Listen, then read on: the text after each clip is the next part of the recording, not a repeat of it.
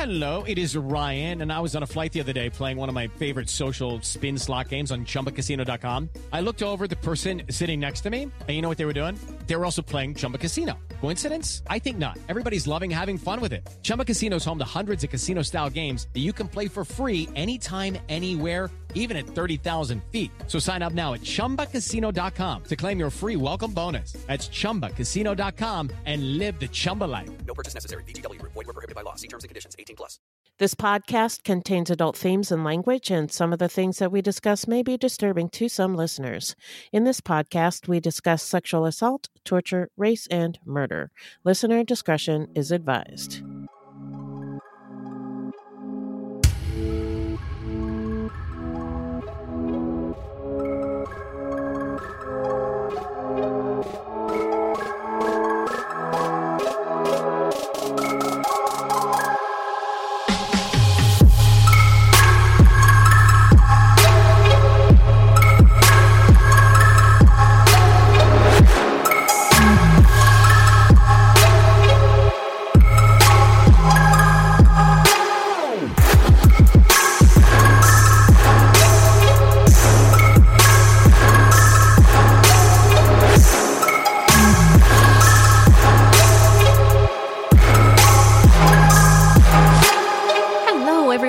Welcome to Fruit Loops, episode 112. Thank you so much for listening. Fruit Loops is a podcast about true crimes committed by people of color and the victims that we don't hear or know much about.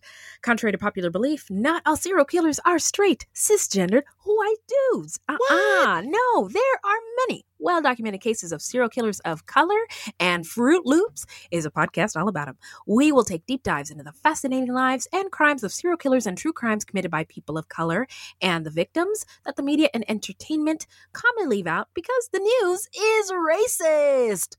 Allegedly. And we are Wendy and Beth. She's Wendy. I'm Beth. We're not journalists, investigators, or psychologists. Just a couple of gals interested in true crime. Also, the opinions expressed in this podcast are just that, our opinions. Please send any questions or comments to fruitloopspod@gmail.com or leave us a voicemail at 602-935-6294, and we may feature it on a future episode. Also, our website is fruitloopspod.com, and we use Fruit Loops Pod for all our social media. The footnotes for each episode can be found on our website. Plus, check it out for the different ways that you can support the show and become a Fruit Loops patron. So, who are we talking about today, Beth? Today we're talking about Alejandro Henriquez, a.k.a. the Bronx serial killer, an American serial killer and rapist active in New York City's Bronx district between 1989 and 1990. He has been convicted of 3 murders and is suspected in at least 3 others. Ooh, well, I'd never heard of this case until now. So before we get into it, how you doing? I'm doing good. So we're recording on a Monday, and yesterday was Valentine's Day.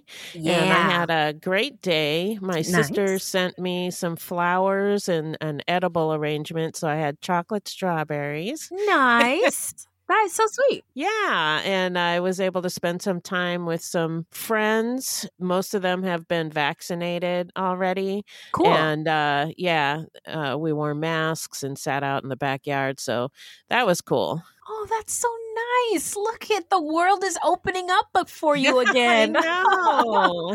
Oh, that sounds so nice. Right on. How are you doing? Well, I am fantastic. Before I get to the good news, my house was egged on Friday night. What? Yeah, it was crazy. Like all I'm thinking is, I'm like, who hates us? Like, what did we do? What the fuck? Yeah, I don't know, but it was a pain in the ass to clean up. Yeah, and I've just never experienced that before, and it was like these people must have had an egg cannon because the whole house God. We were scrubbing as a family, and Jesus Christ, God. Yeah, it was a pain in the ass. When my kids were younger, we were walking down the street one day, and some kids threw eggs at us while we were walking. Seriously? Yeah, and the only person they hit was my son. Oh. And I don't remember how old he was, but it's probably somewhere around 13. He's like totally fucked up. And then another time, some kids egged my house. I'm pretty sure it was like some quote unquote friends of my daughter's. Oh, you know how kids are at that age. Yeah. And what did you do? You obviously didn't kill your daughter or her friends. Right. I don't know who did it. So did you just clean it up yourself? Yeah, just cleaned it up. Yeah. It is such a pain in the ass. Yeah. It's an awful thing to do to somebody. It is. But I have to repent because I did that kind of thing. Oh man. No, well, not like on a regular basis. Yeah, I know. Probably when you were a teenager in high school, right? Yeah. Right. I mean, didn't everybody? And by the way, I didn't know egging houses was a thing until I got around white kids. So yeah, it's blame not all the white kids. Culturally, that is not something my people do. I don't think.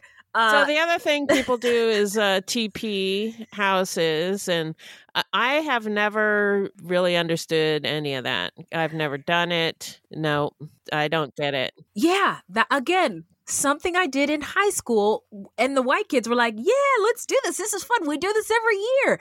And I remember it was like an initiation kind of thing. And at some point during our senior year, hello, everybody. I was head varsity cheerleader. No big deal. Anyway, the football players would TP the girls' houses. And everybody was so afraid of my scary ass black dad that they didn't do it. They refused. And I woke up the next morning, house completely clean. And I went and I was like, what the fuck, guys? You guys were supposed to TP my house too. What is this? Are you racist? And they were like, no, Wendy, we were just really scared of your dad.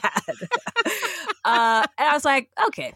Okay, that's I get legit. I get it. So, but yeah, I mean, owning a home, man, there's a lot to it. There is a lot to it, and I would never, grown Wendy would never do that to somebody, but young Wendy, who was hanging around troubled white kids, would. Totally doing it, yeah. Maybe this was karma, but other than that, did you hear the good news? What's the good news? Meghan Markle and Harry are expecting again their second child, and it was I was like, she must have known we needed this news. She must have known. Meghan, everybody's down. Let's have another baby. Meghan does it again. Meghan Markle for the win for all of us. I'm still so I'm not pregnant. I want to be. I'm not pregnant, and I feel like I'm expecting. You know what I mean? So that's nice. Yeah. So yeah, that's what's up. So that's awesome. Yeah. Thanks, Meghan. Yeah. I'm sure she listens to this show. Of course she does. Of course she does. So now we're going to get into some listener letters. Well, hello, angels. Angels coming on strong today. Yeah, that's nice. What's up, angels? What you got? What do you got in that bag over there? We got a shout out on Twitter from Deus Xavier Machina, who said, addressing how hard it is for non-cisgender folks struggling with addiction to get help. I love y'all so fucking much. I say this a lot, but I feel like you genuinely fucking care. And that means so much to me. Wendy and Beth forever. That's a hashtag, Wendy and Beth forever. Thank you so much. Thank you so much. And we genuinely do fucking care. We genuinely do. And, we will be the first to say that we don't always get it right when we're talking about stuff on the show, but we are trying and learning. And so we appreciate that. You appreciate it. So what else is there? We got a review from Ange Signs titled Best Theme Song Ever. And the podcast is good too. Hell yeah. Discovered thanks to Jensen and Holes. I've loved catching up on episodes. Love listening to Wendy and Beth in the car while working from home. The Maury Travis episode episodes stand out since I'm from that area. Love Culture Corner as well. Hip hop air horns for all. Thank you so much. Thank you, and signs. Woo! That is really sweet. It is. And that 5-star review is very helpful. So thank you. Also, don't forget to tell your friends. We got some. I heard snorted. That. Don't edit it out.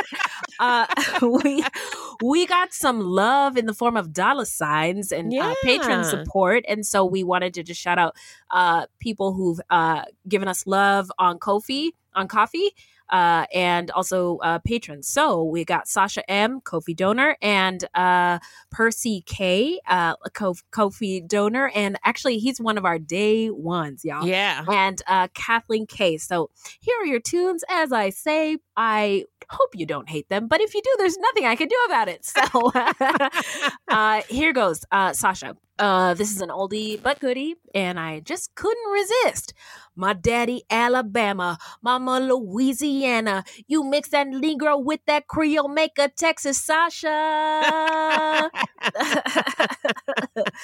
Got a little tongue-tied there. Please forgive me. This Percy is for you.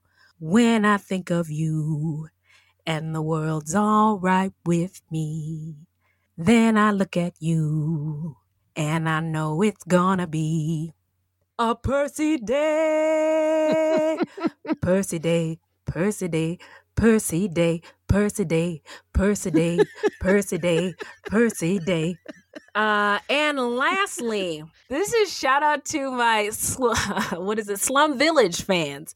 I'm calling out to all you're my ladies, and I can't let you be with no one but Kathleen, baby. Yeah, that was tough, but I hope you appreciate it, Kathleen. Yeah, thank you all. Anyway, hip hop air horns, y'all.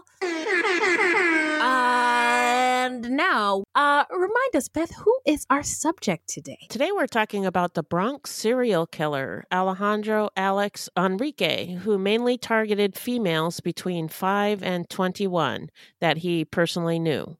He bludgeoned to death or asphyxiated his victims and then usually dumped their bodies inside parks, which bordered main roads. So now we're going to get into some stats, all right? Yeah, Alejandro Alex Henriquez, a.k.a. the Bronx serial killer, was born you found the date of birth, the specific one. Okay, May 22nd, 1961.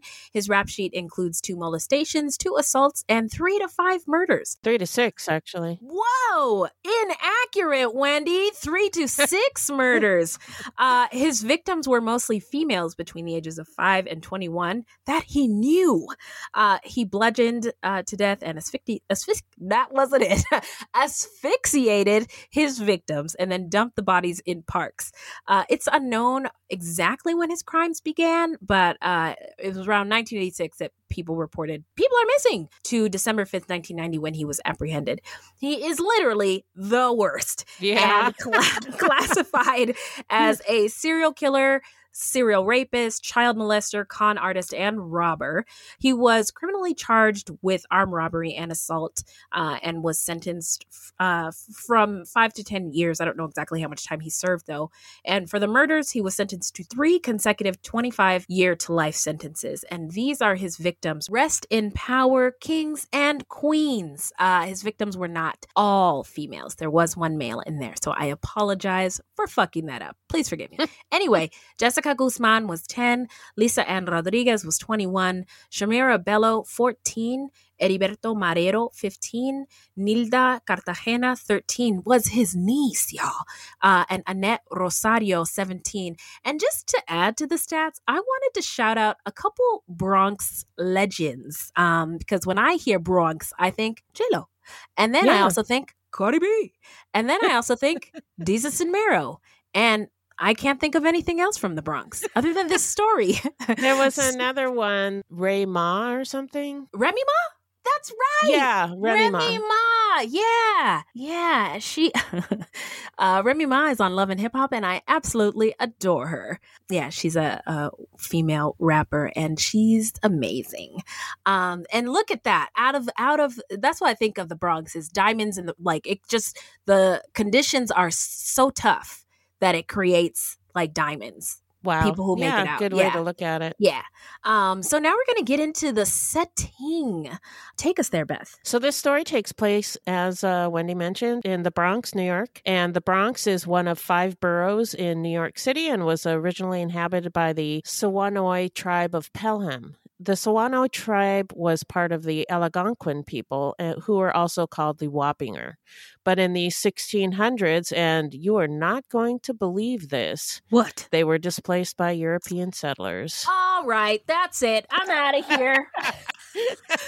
Get out of here. Unbelievable. Ugh. European settlers get us every time.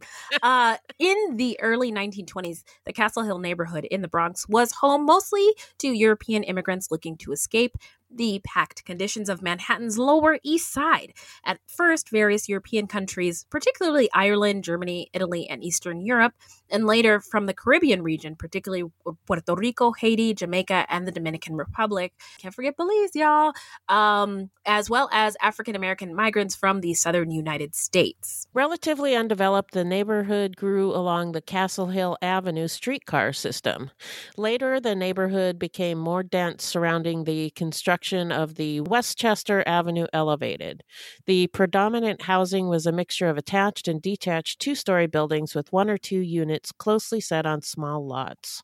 During the 1950s, the Bruckner Expressway was constructed bisecting the area. And we've talked about this before, how highways are intentionally built to separate people, and they usually come at the expense of people of color and poor people.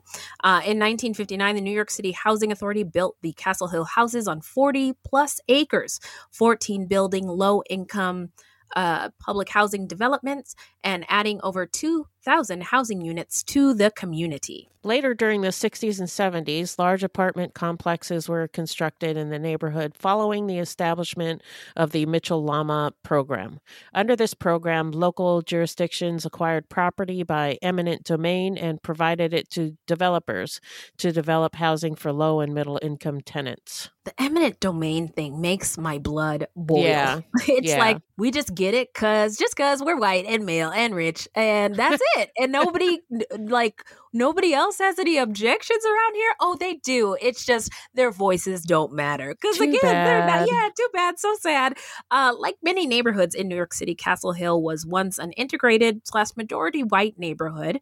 However, Castle Hill began to fall into rapid decay in the 1970s due to white flight, growing poverty rates, and a citywide fiscal crisis. The neighborhood was affected by the crack epidemic throughout the late 80s and early 90s. In 1990, there were 50 murders and nearly 2,000 burglaries within the 43rd Police Precinct, which includes Castle Hill. At the time of our story, Castle Hill was predominantly Latinx, the majority having Puerto Rican and Dominican ancestry and African Americans. Okay, well, now we're going to get into the early life of Alex Henriquez. So he was born on May 22nd, 1961, and I believe that makes him a Gemini. I'm just going to go with it. Alejandro Alex Henriquez grew up in the Hunts Point section of the South Bronx, New York City, a low-income residential neighborhood largely made up of Puerto Ricans, with smaller numbers of African Americans, Dominicans, Mexicans, and other Latinx people. Hunts Point was one of the highest concentrations of Latinx people in all of New York City. Almost half of the population lives below the federal poverty line, and COVID-19 has just made those numbers more stark and obvious, even though this takes place before then. He was the youngest of 7 siblings and step-siblings. His father was a barber, and his mother worked as a polisher in Manhattan's jewelry district before she eventually moved back to her native Puerto Rico due to the stress of, quote, a variety of family problems, unquote. That's interesting. I don't know what those were, but... Yeah. According to Alex, he lived a happy childhood. His parents did everything for him, and he attended the best schools, even though he eventually dropped out. According to police, when he was growing up, verbal and physical altercations were a normal part of his family life, and his father had no problem using physical force. Police later suspected that he had suffered from sexual abuse as a child, but Alex always denies or has denied those allegations. At some point when he was a teenager, he began repeatedly raping his 9-year-old niece, often threatening her with a knife. And in 1983, he molested the 5-year-old daughter of one of his girlfriends. That's disgusting, despicable, and horrifying. Yep. As an adult, he was known as a liar, a deceiver, a fraudster, and a smooth talker. People called him Alex. He often claimed to be the owner of a livery car company, but in reality, he conned airport and other rental agencies by subleasing rented cars to drivers. That's an illegal scam. Yeah, that's a crazy scheme, too. Yeah. I can't even imagine. I know. Ooh, too much. It would take up too many calories, too many brain cells. Being a criminal sounds like it's so much work. I know. That's what I always think. It seems like they're being lazy, like when I hear about frauds and stuff, like they're trying to get money and not work. But this sounds like a lot of fucking work. Yeah. Yes, exactly. Like, Beth, we're trying to establish ourselves as a legitimate business podcast. Right. And I mean, I just can't imagine the effort to be something fake, to be a fake it would be enterprise. So hard. Yes, and the headaches and the paperwork and how do you keep track? You. No. On some rental applications and in conversations with acquaintances, he claimed to own one or another of several local livery services. The owner of one service said that on several occasions, rental companies and female callers had inquired after Mr. Henriquez, saying the owner of the company was delinquent on his payments. Interesting. Henriquez liked to brag to people that he owned a fleet of livery cars. He also liked to brag about his sexual prowess, although the women who he had relationships with said he was a poor, if prolific, lover. Wow. Nobody ever say that about me because that really hurts. He cheated on and reportedly beat his wife, Andrea Rosario, who wasn't really his wife because he was a bigamist and he had many girlfriends. And I didn't bother putting this in the script. That's my fault. But he sounds like a real machista kind of dude. That's toxic masculinity in the Latinx community. Culture, yes. Yeah, sounds like it. Yeah. He exploited his girlfriends by obtaining credit cards on their accounts, which he then charged up by leasing cars and then renting them out at double the price. He would then disappear from the women's lives or threaten them. But the one thing he did not do was pay them back. Excuse me, you are not going to fuck up my credit, sir. He told the children of his neighborhood that he was an NYPD detective or an undercover DEA agent, letting them play in his cars and buying them video games and toys. People said he loved children, particularly little girls. Red flag. With the older teenagers, he bragged about the women he dated, which he told them was because of his car, charm, and clean-cut appearance. And if you watch videos of him, he is very clean cut. Yeah. I thought his suits looked nice on the media coverage of him, and his hair, and he was a smooth talker. Presented nice, yeah. Yeah. He was always dressed neatly. He drove expensive cars, and he had a particular liking for the Mercedes-Benz. He also kept a horse at the stables in Van Cortlandt Park, where he hobnobbed with rich people. He told everyone he was a cop and that he had connections with the police. People said his eyes could pierce straight through you. Man, sign of success, though. Having a horse and a Mercedes-Benz. Hello. No, thank you. Step aside, old whitey. I'll take the murderer. Yes. Oh, my God. I've already said numerous times I'm a sick fuck, so... judge me or don't. I am who I am. So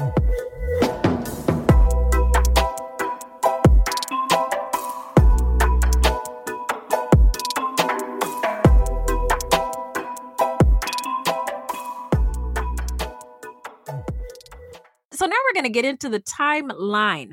On June 21st, 1986, Annette Rosario left her 17th birthday party at the Stardust Ballroom and was never seen again alive. She was last seen calling for a cab. Her body was found 17 days later off Shore Road in Pelham Bay Park. An autopsy found her skull had been shattered. We couldn't find much about Annette or her murder, unfortunately. Some articles don't even mention her in the stories. Yeah. That's sad. Mm-hmm. Mm-hmm. In 1987, the World Yacht Restaurant at Pier 62 was robbed by two gunmen of $20,000. Interestingly, Henriquez's wife, Nancy, who worked there, was the only person who hadn't been tied up, nor would she submit to a polygraph test. Suspicious. Very sus. Afterwards, Nancy was seen around town in a new fur coat and jewelry, and Henriquez purchased a new motorcycle. Get out of here. Don't you know when you commit like scams like this and crimes like this, you're not supposed to flash your money. Exactly. What? They should have known better. At some point, Henriquez and Nancy split. And in September of 1987, Henriquez met Andrea Rosario, no relation to Annette Rosario. The two married in March of 1989, and unbeknownst to Andrea, Henriquez was still married to Nancy at the time. Not a surprise you want to get. No. Andrea believed that Henriquez made money as the owner of several livery cabs that others drove. Henriquez also told Andrea that he was a police detective, and he often wore a brown gun holster and flashed a police badge.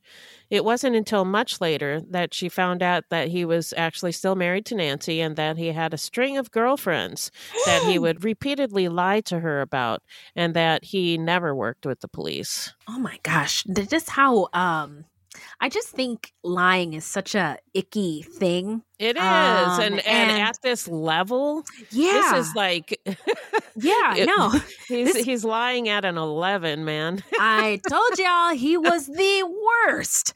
On July 2nd, 1988, 14-year-old Shamira Bello disappeared from her neighborhood. Her family did not report her missing because she had a history of running away. The next day, her body was found in Pelham Bay Park. A policewoman who was on duty at the Rodman's Neck Police Range guard tower nearby observed a silver Volvo or Mercedes dump something in the woods about 150 feet from her post. When she flicked on the spotlights, the man got back into the car and drove off. Shamira was found naked from the waist down, except for her socks and shoes. Her jeans were found discarded near her body. She had been raped and bludgeoned to death from repeated blows to the head. Semen was found in her mouth and vaginal area. Because she had not been reported missing, it took 3 weeks to identify her body. Shamira had dated Henriquez's nephew, and a witness later said Henriquez told his nephew that he wanted to have sex with her. That's so gross. Uncle Alex. That is inappropriate, Uncle Alex. I can't think of another word. Yeah. That's disgusting. Yeah. Ugh.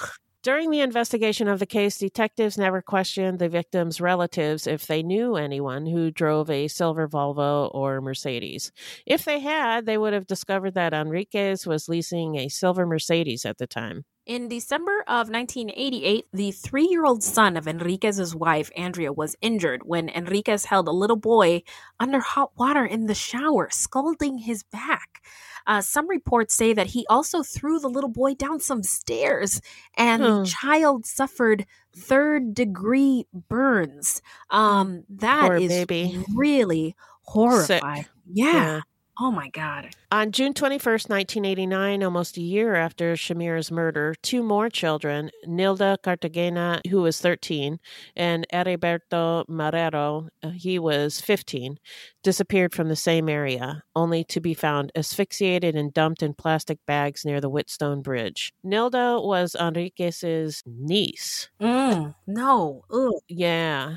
On the day of their disappearance, the last person to see them alive was Alex Henriquez, who had given them a ride to school. Several known and anonymous witnesses had called the quote-unquote the police hotline and named Henriquez as a possible suspect, or at least a person who was last seen with the two victims before they disappeared. Yet the calls were not followed up on. An unidentified male made several calls to police and suggested that the two murders were the result of a drug war and drug dealing activity by a family member, and it was meant as a warning for the families. The caller described a black van, which was allegedly driven by Cuban drug dealers who the caller alleged kidnapped and killed the two children. Okay. According to Detective Augustine Gus, it is interesting that the police calls were not followed up on, I think, because this was a neighborhood of people of color. And even to this day, I've heard, I was watching over Halloween, Vampires in the Bronx, or Vampires versus the Bronx. And Mero from Jesus and Mero is in the movie, and he was like, said something like, "This is the Bronx. The police aren't going to come and help us. Nobody's going to come and help us. We're in the Bronx." And I can't that's sad. get that out of my brain. Yeah. According to Detective Agustin Gus Pape, who worked the case later, one detective in particular totally disregarded the calls about Henriquez, and he adamantly focused the investigation on this, quote, Cuban connection. But why? There was no coordination between the precinct detectives, and supervisors just, quote, signed off on reports without requiring investigators to follow up on each and every lead in the case. You messy assholes. A 10-year-old witness reported that he observed Henriquez drop the two kids near the school, and as the children were heading to the school building, Henriquez honked his horn and motioned the children to come back to his car. The witness then observed Nilda and Heriberto enter the vehicle, and Henriquez took off with them at a high rate of speed. Henriquez was never questioned extensively about his actions during the day in question. All right. The black van and the Cubans were never located. And of course they weren't. Of course they weren't. Much later, police came to the conclusion that it was most likely Henriquez who made the anonymous phone calls to investigators about the Cuban connection. On June 14th, 1990, the body of Lisa Ann Rodriguez, 21, was found near the Hutchinson River Parkway. She was found about 100 yards from where Nilda and Heriberto had been found. One article said that she had been best friends with Annette Rosario, the girl who had been killed after her 17th birthday party in 1986. Oh, man. Henriquez had once dated Lisa, and investigators found Henriquez's beeper number in her address book, yet he was never interrogated about his whereabouts during her disappearance. During one occasion, when the detectives wanted to talk to Henriquez about the Lisa Rodriguez case, he told them to, quote, make an appointment with my secretary. I don't have time now, end quote. What? He's such a dick. Basura I hate of this a guy. human being. Wow. Never mind. Old Whitey, you can stay here. I changed my mind. 3 months after that, in October 1990, 10-year-old Jessica Guzman disappeared while playing near the house she shared with her parents and 4 brothers in the Castle Hill houses. She had last been seen playing with another 10-year-old named Christina and Christina's 8-year-old brother, Eric. Police interviewed Jessica's 2 friends and the children's mother, but all they could tell police was that Jessica left to go home at about 5:30 p.m. After interviewing Jessica's distraught parents, police concluded that more than likely she was not a runaway, and the entire precinct was mobilized to conduct a search. Vivian, the mother of Christina and Eric, had a boyfriend who often stayed at Vivian's house and whom the children called their stepfather. The man was not in the house when detectives were interviewing the 2 children and their mother, and no one had told them about him at the time. The man was identified as, you guessed it, Alex Henriquez, and he was the last person to see Jessica Guzman alive. That is really interesting that they hadn't mentioned him. I wonder if he coached the family or the kids to say, if the police come here, just shut up. Don't say talk anything about me. about me. Yeah, it's very possible, yeah. Henriquez told investigators that Jessica, Christina, and another little girl had briefly played in his car up on Castle Hill Avenue the afternoon of October 10th, but that he had driven Christina and the other girl back to his girlfriend's house while Jessica went home. Detective Gus Pape, who is now working the case, had a philosophy that the last person who saw the victim is generally his first suspect, and thus they are cleared by process of elimination. The use of the word stepfather in this case also made him suspicious, so he wasted no time returning with investigators to Vivian's residence. Now we're getting somewhere. There, they spoke with Henriquez again and asked him where the car was, the one in which he said Jessica and her friends had been playing in. Henriquez said that he had rented out the car as a gypsy cab, and he didn't have it. Detectives asked for his cooperation in locating the vehicle, and he agreed. Detective Pape took Henriquez to the precinct. Now, I don't know what a gypsy cab is. I don't know either, and they're talking about livery drivers, and I wasn't sure what that is either, so I Googled livery cabs and livery drivers, and it's like any kind of vehicle that you use to transport people, so it could be like a limousine, it could be a cab, but I didn't Google gypsy cab, so let's look that up. It looks like it's an illegal taxi cab. Oh, okay. Well, that makes sense. Yeah. Okay, that's all of this stuff he's been doing. Holy moly, he's committing all the crimes. Again, he is the worst. Where are we? This episode is brought to you by BetterHelp. What's the first thing you'd do if you had an extra hour a day? Spend more time with your kids, go to the gym, work on a hobby, take a nap? Can you do all those things in 60 minutes? Just kidding.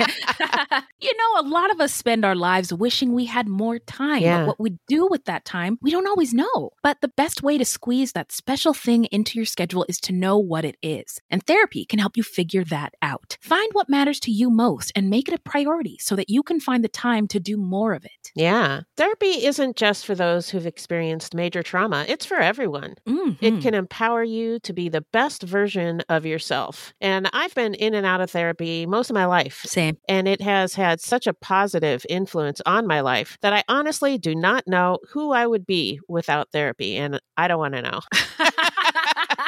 I don't want to know either. Listen, Bev and I have both used BetterHelp. Yeah. And we love it. And if you are thinking of starting therapy, you should give BetterHelp a try. It is entirely online and designed to be convenient, flexible, and suited to your schedule. Just fill out a brief questionnaire to get matched with a licensed therapist. You can also switch therapists at any time for no additional charge. Learn to make time for what makes you happy with BetterHelp. Visit betterhelp.com/fruit today to get 10% off your first month. That's BetterHelp, HELP.com/fruit. Hey guys, it is Ryan. I'm not sure if you know this about me, but I'm a bit of a fun fanatic when I can. I like to work, but I like fun too. It's a thing. And now the truth is out there. I can tell you about my favorite place to have fun. Chumba Casino. They have hundreds of social casino style games to choose from with new games released each week. You can play for free anytime, anywhere. And each day brings a new chance to collect daily bonuses. So join me in the fun. Sign up now at ChumbaCasino.com. No purchase necessary. VGW Group. Void where prohibited by law. See terms and conditions. 18+. Have you ever wondered about things that go bump in the night, or objects in the sky, or other things you just couldn't explain? Then join me, Jim Mallard, on my podcast, The Mallard Report. Each week, you'll find engaging conversations with guests who are authors, historians, and scholars who lend their expertise as we discuss current events and venture into the fringe and paranormal. The Mallard Report hits controversies head-on, yet remains conversational, and can be found on Apple Podcasts, Spotify, and any other major podcast platform.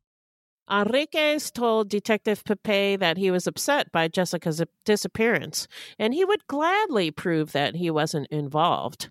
Okay. Although he made it appear that he was cooperating, Pape received a phone call from his lawyer 20 minutes after he arrived at the precinct. Oh, boy.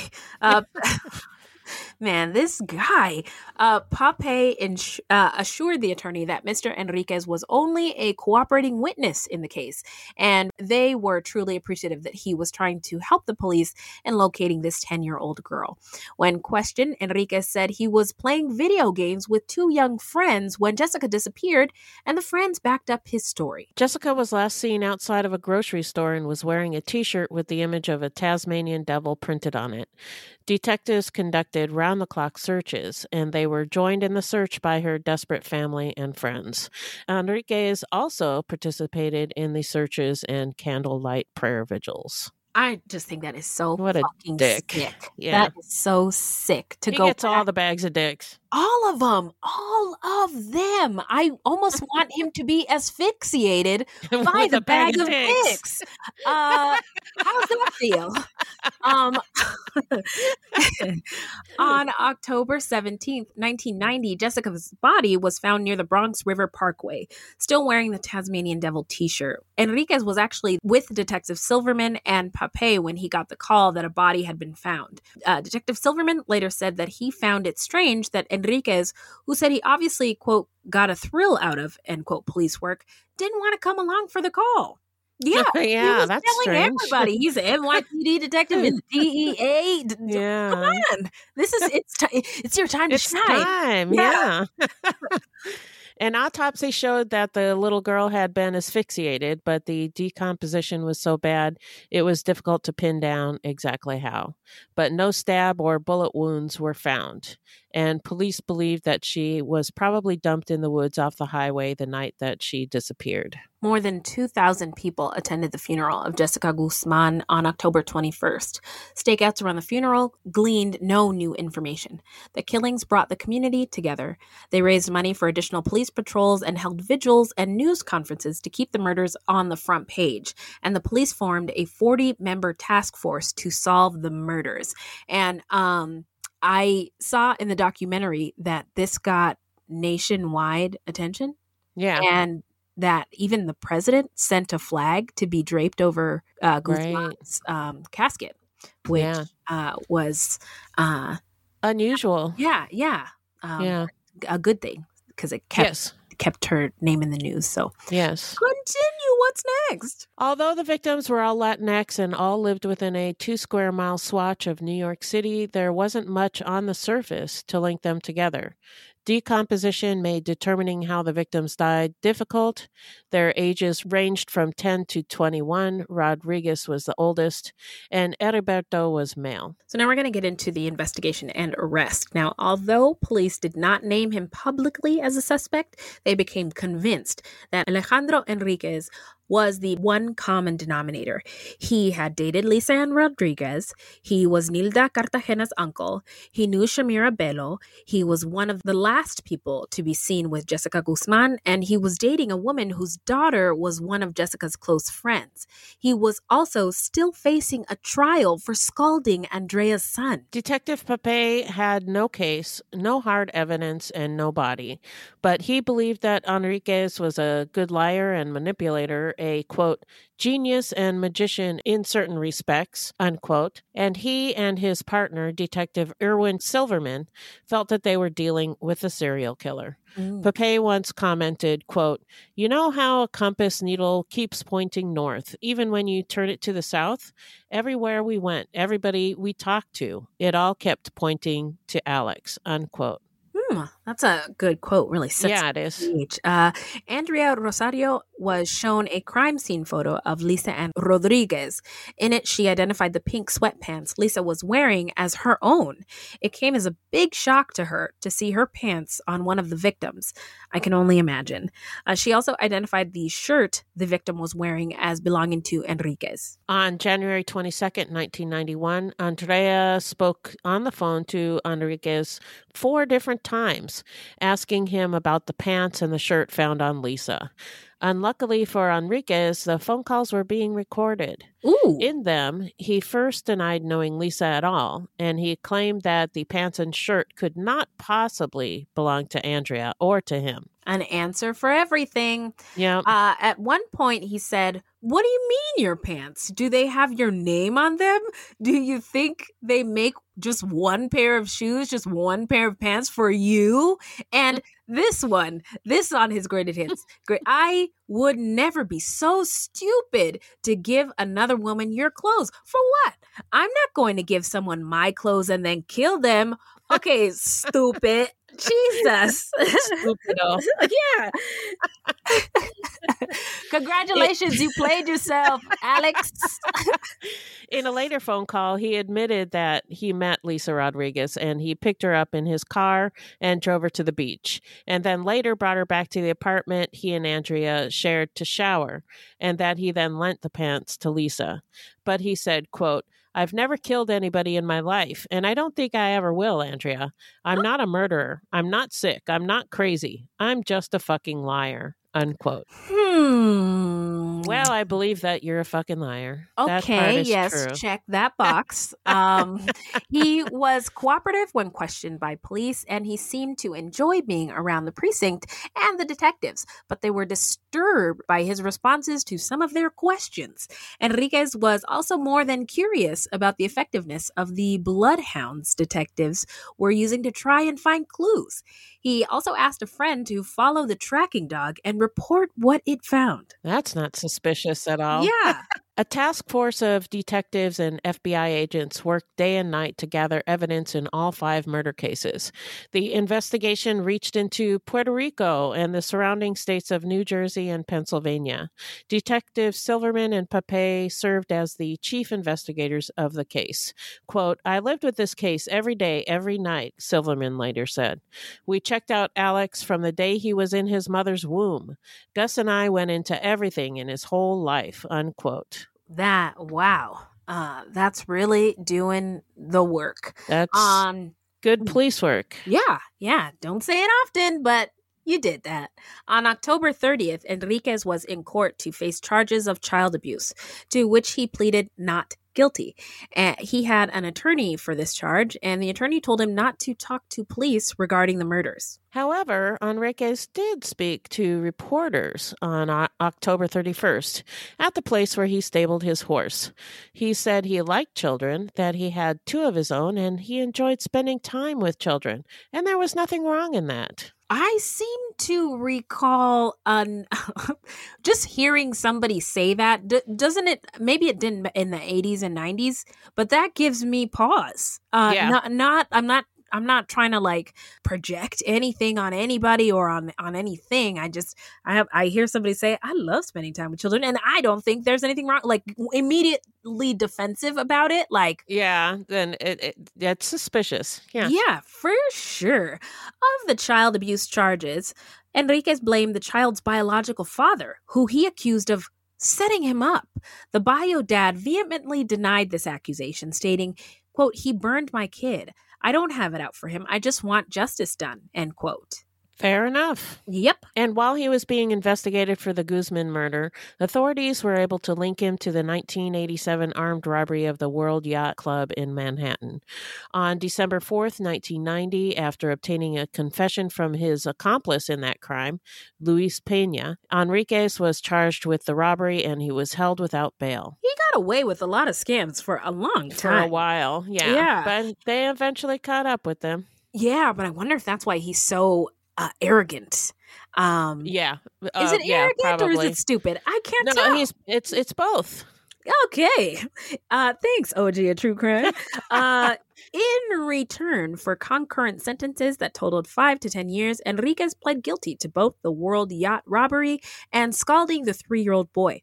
But there wasn't enough evidence to indict him for the murders. But because Henriquez was already in jail, police had the time to build a case against him, and they didn't have to worry that he would kill again. In April of 1991, police uncovered a witness who had seen Henriquez with Jessica Guzman around 6:30 p.m., the time when Henriquez Enriquez had said he was playing video games with friends.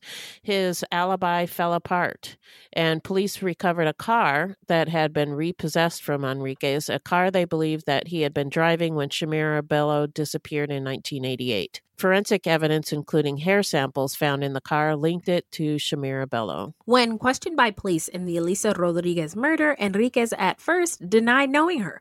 But when confronted with a picture of Rodriguez and asked about a date they had, Enriquez finally admitted to knowing her, but claimed he only had one date with her, and then he never saw her after that. And on July 2nd, 1991, Enriquez was indicted for the murders of Jessica Guzman, Lisa Rodriguez, and Shamira Bello. According to Detective Pepe, the murder case of Heriberto Cruz and Nilda Cartagena was so screwed up by the previous investigators they were unable to indict Enriquez for those two slayings. Oh, man. That sucks for the family, right? It really does. Yeah. While Enriquez was imprisoned, his 18-year-old nephew, John Anthony Ramirez, visited him there. During that visitation, Enriquez told his favorite nephew, who's my favorite nephew, can you try to get me out of jail? To make phone calls to the media pretending to be the killer. According to Ramirez, he told me to disguise my voice, to be careful not to get caught, and to keep it a secret between me and him. Instead, Ramirez went straight to the police. Yay! Good bull. All right. Yeah. Bravo. And under police instruction, he told Enriquez that news organizations would not believe him if he didn't have details of the crimes. Enriquez then told him things that only the killer would know, facts that had not been made public. He told Ramirez to tell the media that Jessica's body had been found near a small tree with her bra cut in front, and that her underwear was white with purple flowers, that Lisa's body had been found on the other side of St. Raymond Cemetery in a blue shirt and pink sweatpants, and that Shamira had a bloody nose. A note that Enriquez gave to Ramirez to use read, quote, "I called you to warn you, but you didn't listen. I will strike again. Where, when, how? But soon, by this time, you'll believe me. I will stop when I reach Big 13. So far, lucky 7. Ha, ha, ha, ha. Hang up." Yo, you stupid. That is wow. Oh, man, we're laughing, but I mean, God, it is really, it makes me mad that he was so arrogant and stupid. Brazen, and using this kid. Yeah, and it's just like, it is just a shitty circumstance that people died at the hands of this person. Disgusting. Who, is... I don't know. I don't even want to say human being. I don't. Yeah, true crime. Just a couple gals interested in true crime, y'all. That's all. Police didn't even know the information about Jessica's undergarments, so they went back to the evidence collected and found her bra and underwear. They had to clean it up because they had blackened with decompositional fluid, but when they did, they saw that the bra had been cut neatly in the front and that the underwear was indeed white with purple flowers. Enriquez was indicted of the Bello, Rodriguez, and Guzman murders. He was not indicted on the Cartagena, Marrero, and Rosaria murders, however, as the grand jury did not find enough evidence for indictment in those cases. But the chief of detectives noted that Enriquez had not been ruled out. Well, now we are going to get into the trial. So while Alejandro Enriquez was awaiting trial, some prisoners tried to kill him. You made your bed. He was stabbed in the chest during an altercation at Rikers Island and was recovering from a collapsed lung when the voir dire process began. There was talk that the trial might be postponed, but the trial began on July 15th, 1992. Enriquez's lawyer, Mel Sachs, argued the authorities were searching for a scapegoat for the crimes and that there was no direct evidence. But the prosecution was able to link Enriquez to the killings through circumstantial forensic and witness evidence. That sounds like a strong case. with that much. A police expert, Francis X.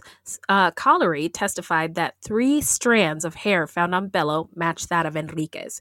He also said that the fibers found on 3 victims matched those in a vacuum cleaner in Henriquez's apartment and on a spool of red thread that was found in his apartment. The taped conversations between Henriquez and Andrea were played in court. The trial lasted for 6 weeks, during which Henriquez did not take the stand. The jury deliberated for more than 4 days, and on August 28, 1992, Henriquez was convicted of the murders of Jessica Guzman, Lisa Rodriguez, and Shamira Bello, and sentenced to a maximum term of 75 years, which was to be served after he served the 5 to 15 years in the child abuse case and the robbery conviction. Hell yeah. During the sentencing hearing, Henriquez made a statement, where he lashed out against the prosecutor, Andrea, and a nephew who had testified against him, accusing them all of lying. He said, "There are a lot of things that had been hidden in his trial. I feel I haven't been given a fair trial." At one point, Jessica's 14-year-old brother, Ricky, yelled out from his seat. He yelled this in Spanish, but he said, "Everybody lies but you, Alex, right? Everybody lies but you." Right. A juror on Henriquez's trial later said, quote, "This piece of garbage, he was always there. He was always around where things happen. You know, you say coincidence. Coincidence happens every once in a while. Everybody in that jury room knows that he did it, and he knows that he did it. There was no other person that could have done it but him," unquote. Man, that is a juror who takes his job seriously, and we are glad about it. So now we're going to get into where are they now? Well, Henriquez is currently incarcerated at the Sullivan Correctional Facility in New York State, and he still maintains his innocence. Milagros Guzman, Jessica's mother, commented that when Henriquez murdered Jessica, quote, "he also murdered us," unquote. At a community support group, Mrs. Guzman also said, "Something didn't work because it took 5 children to be killed. Whether it's because we're Spanish, poor, or live in the South Bronx, for whatever reason, something failed." And Jessica's brother blamed himself for introducing her to Henriquez, which is really sad. And Lisa's mother attempted suicide. Also sad. Oh my gosh. Yeah. Luckily, she survived, but it's still pretty sad that she was brought to that state. Yeah. Well, I mean, it is so unnatural to have to bury a child. Yeah. And I was talking to a friend who is Nigerian, and in her culture, she was explaining that when a child dies, and maybe, I don't know if this was exclusive to her family or what, but anyway, she was saying her family had a funeral for the boy, but the parents didn't go because there's so much shame surrounding the death of a young person, and the fact that it's so unnatural that the parents just don't attend, which sounds, I mean, it's cultural, and I might have even not heard her correctly, but the idea of burying a child is just a devastating one. So the parents of Jessica Guzman and Lisa Rodriguez sued the city for $20 million, alleging negligently conducted investigations in the cases of Shamira Bello, Neil de Cartagena, and Heriberto Cruz, which directly contributed to the death of Lisa Ann Rodriguez and Jessica Guzman. No word though if they got paid. Yeah, I don't know what happened with that. I Googled it and couldn't find anything. So if you guys find anything, let us know. Let us know. I hope they got every penny. Because they really did fuck that up. My Google just started talking to me. Oh, what's up, Alexa? Scared the shit out of me. Oh my God. Are you okay? Yeah, it just scared me. Like, what the hell is that? Who is it? All right. Well, now we're going to get into our takes. So what do you got, Beth? FBI profiler James R. Fitzgerald, he's the guy who caught the Unabomber. Oh, yeah. So, yeah, he's a little bit famous. He claimed that Henriquez is a self-centered psychopathic individual with a constant narcissistic need for power, control, and attention.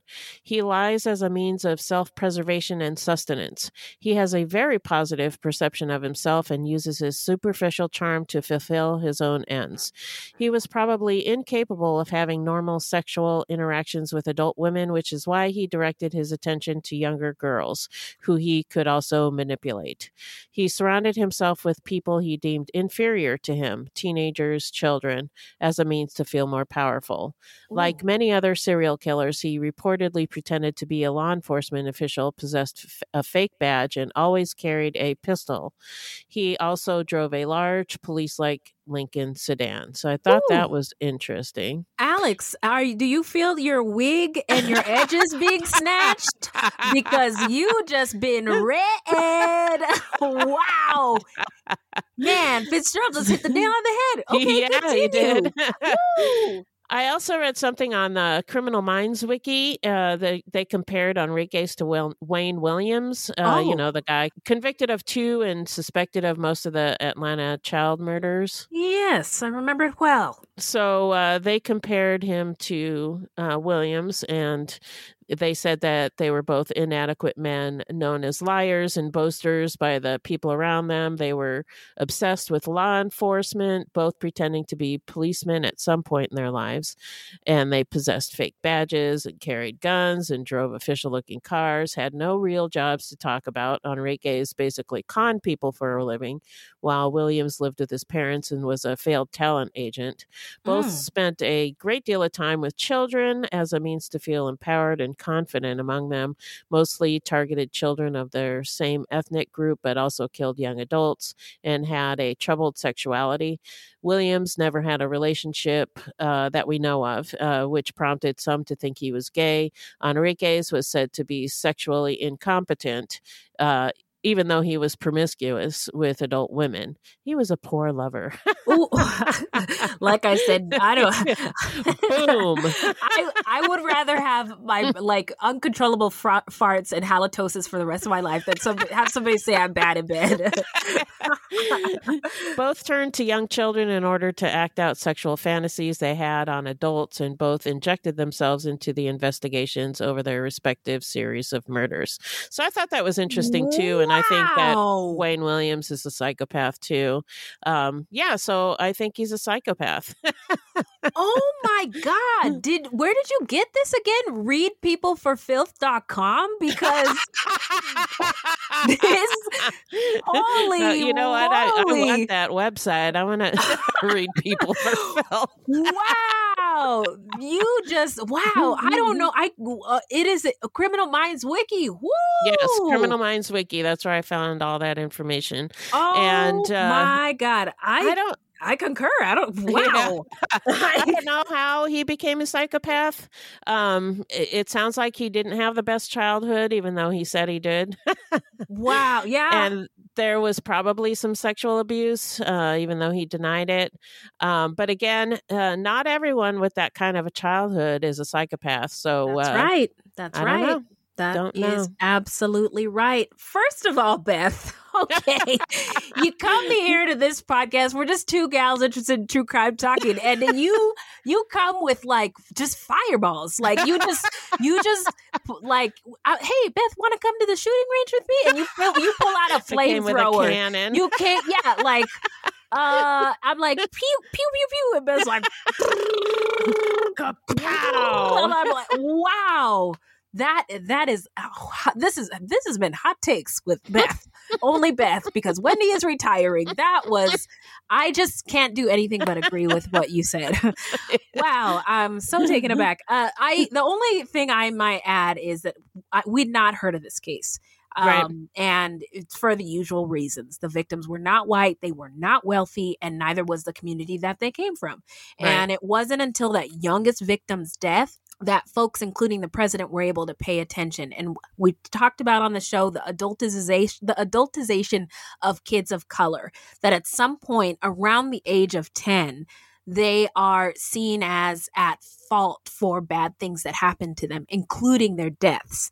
And so the fact that it's unfortunate that this 10-year-old girl had to get murdered, and it was her murder that got noticed that led to justice and this saga ending.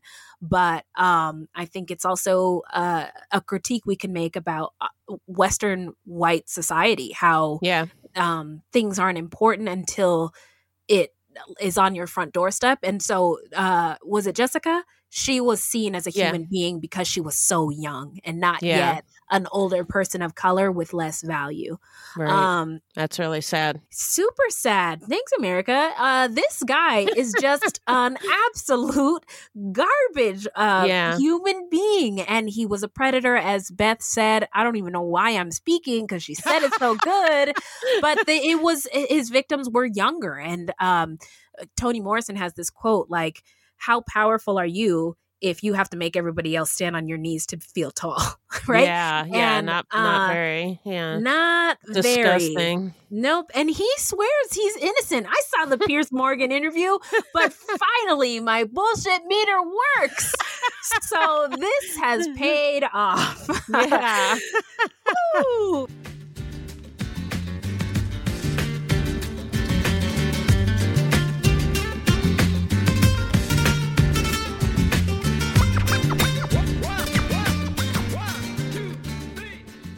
Now we're going to get into how not to get murdered. So, if you love true crime and you don't want to die, here's a tip for you.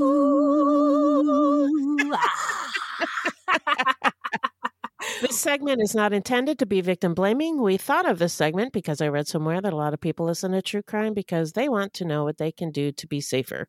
This is not meant to blame the victims. It's just learning from other people's experiences. Sometimes we have no suggestions for a particular episode and we'll just offer up generic tips. Well, this is just an oldie but goodie. Have a code word for your kids. That means that if somebody tries to like pick up your kids or take them somewhere and that motherfucker doesn't have the code word, no, I'm not going with you because you don't have the code word. You're not a safe place or person. Also teach kids, I think, not to accept candy or gifts or rides from people and be suspicious of individuals who are always offering that shit. Yeah. And my kids are really small. They don't have like cell phones, but these days you can download devices onto your device or your cell phone that the younger person in your life has, your child, or whoever it may be. And it's not foolproof, but a tracking app, I think, is a good thing, an extra tool in your safety, how not to get murdered toolkit for young people. Yeah. I wanted to say that there was some speculation on some of the articles that I read that Henriquez, he was telling the kids to keep secrets. Like in the case of, I think it was Jessica Guzman, he wanted her to come with him to look for a birthday present for somebody, like help him pick out a birthday present, and it was supposed to be a secret. And tell your kids that adults, you should not be keeping secrets with adults. And absolutely, if an adult wants you to keep a secret, teach them to come and tell you about it because that's not good. Yeah, absolutely. Also, I'm going to be signing off this show forever because, like, you did it again. You just pulled out the flamethrower. Sorry. No, that's good. Actually, I was riffing off of you because, I had no idea what to put for this. Yeah, this was a tough one. And I think times are changing. And times are odd right now specifically. Like, our kids aren't really out, but they are on the internet a lot, right? Yeah. So it's a little bit different. We're thinking about safety differently. So hopefully you guys find the stuff we say useful. And if you have tips, please send them our way. You know how to get at us. Fruit Loops Pod across all the things. Now we're going to get into the shout out portion of our show where we shout out any true crime goodies or any content about or by any marginalized or other groups, people of color, people with disabilities, LGBTQ. I'm sure I'm forgetting immigrants, all that stuff. Yeah.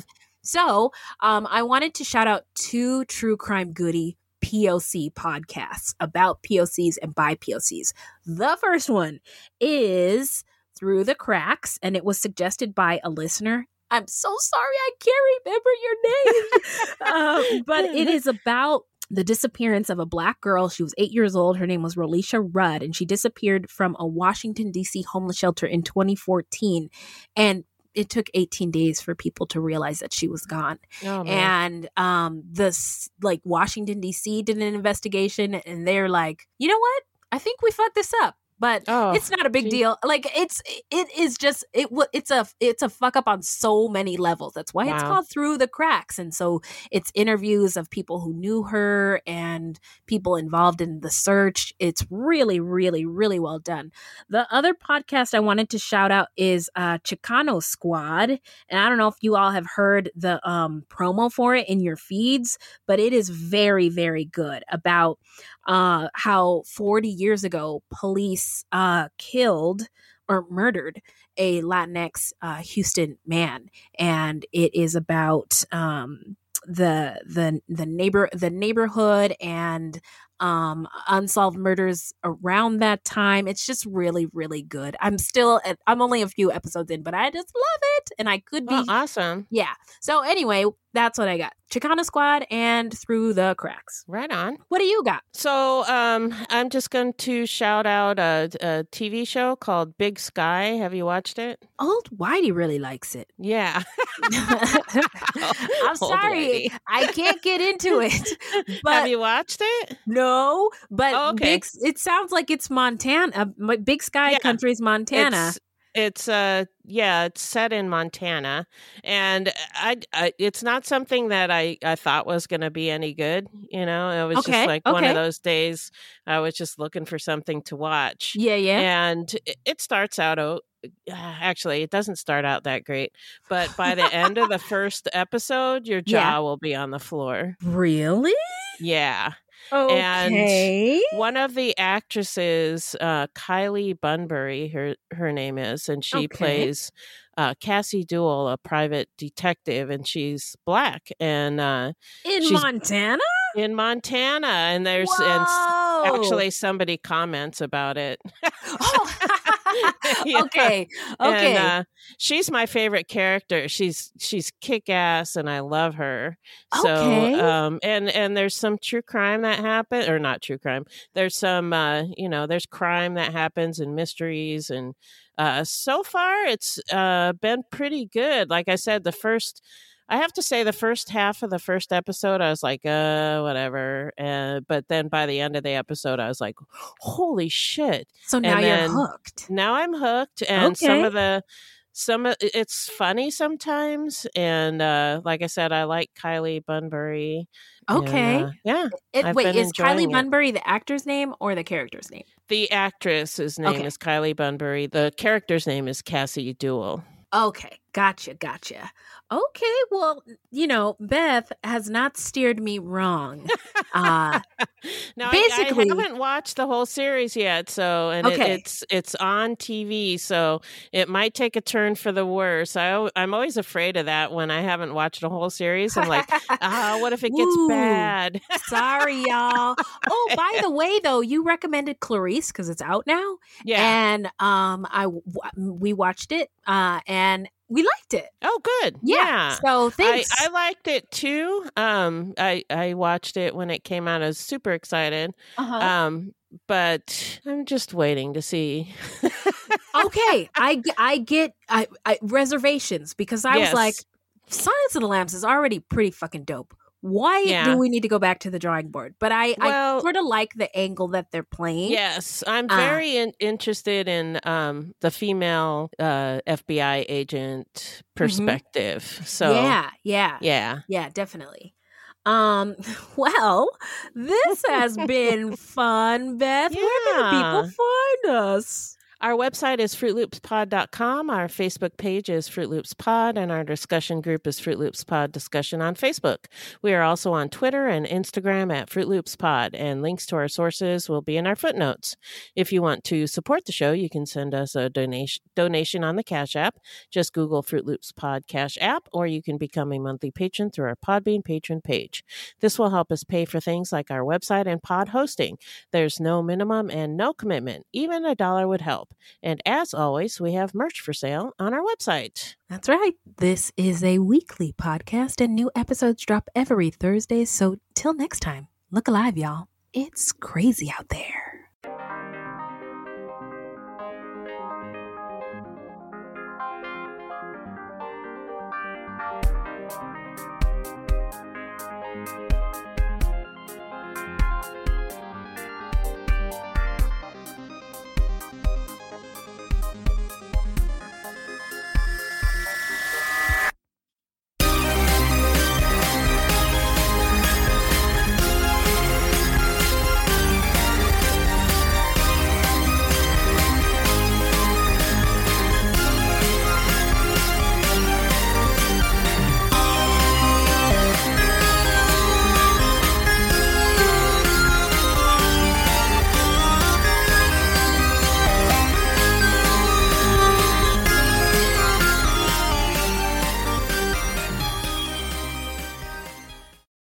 Lucky Land Slots, you can get lucky just about anywhere. This is your captain speaking. We've got clear runway and the weather's fine, but we're just going to circle up here a while and get lucky. No, nothing like that. It's just these cash prizes add up quick. So I suggest you sit back, keep your tray table upright, and start getting lucky. Play for free at LuckyLandSlots.com. Are you feeling lucky? No purchase necessary. Void where prohibited by law. 18+ terms and conditions apply. See website for details.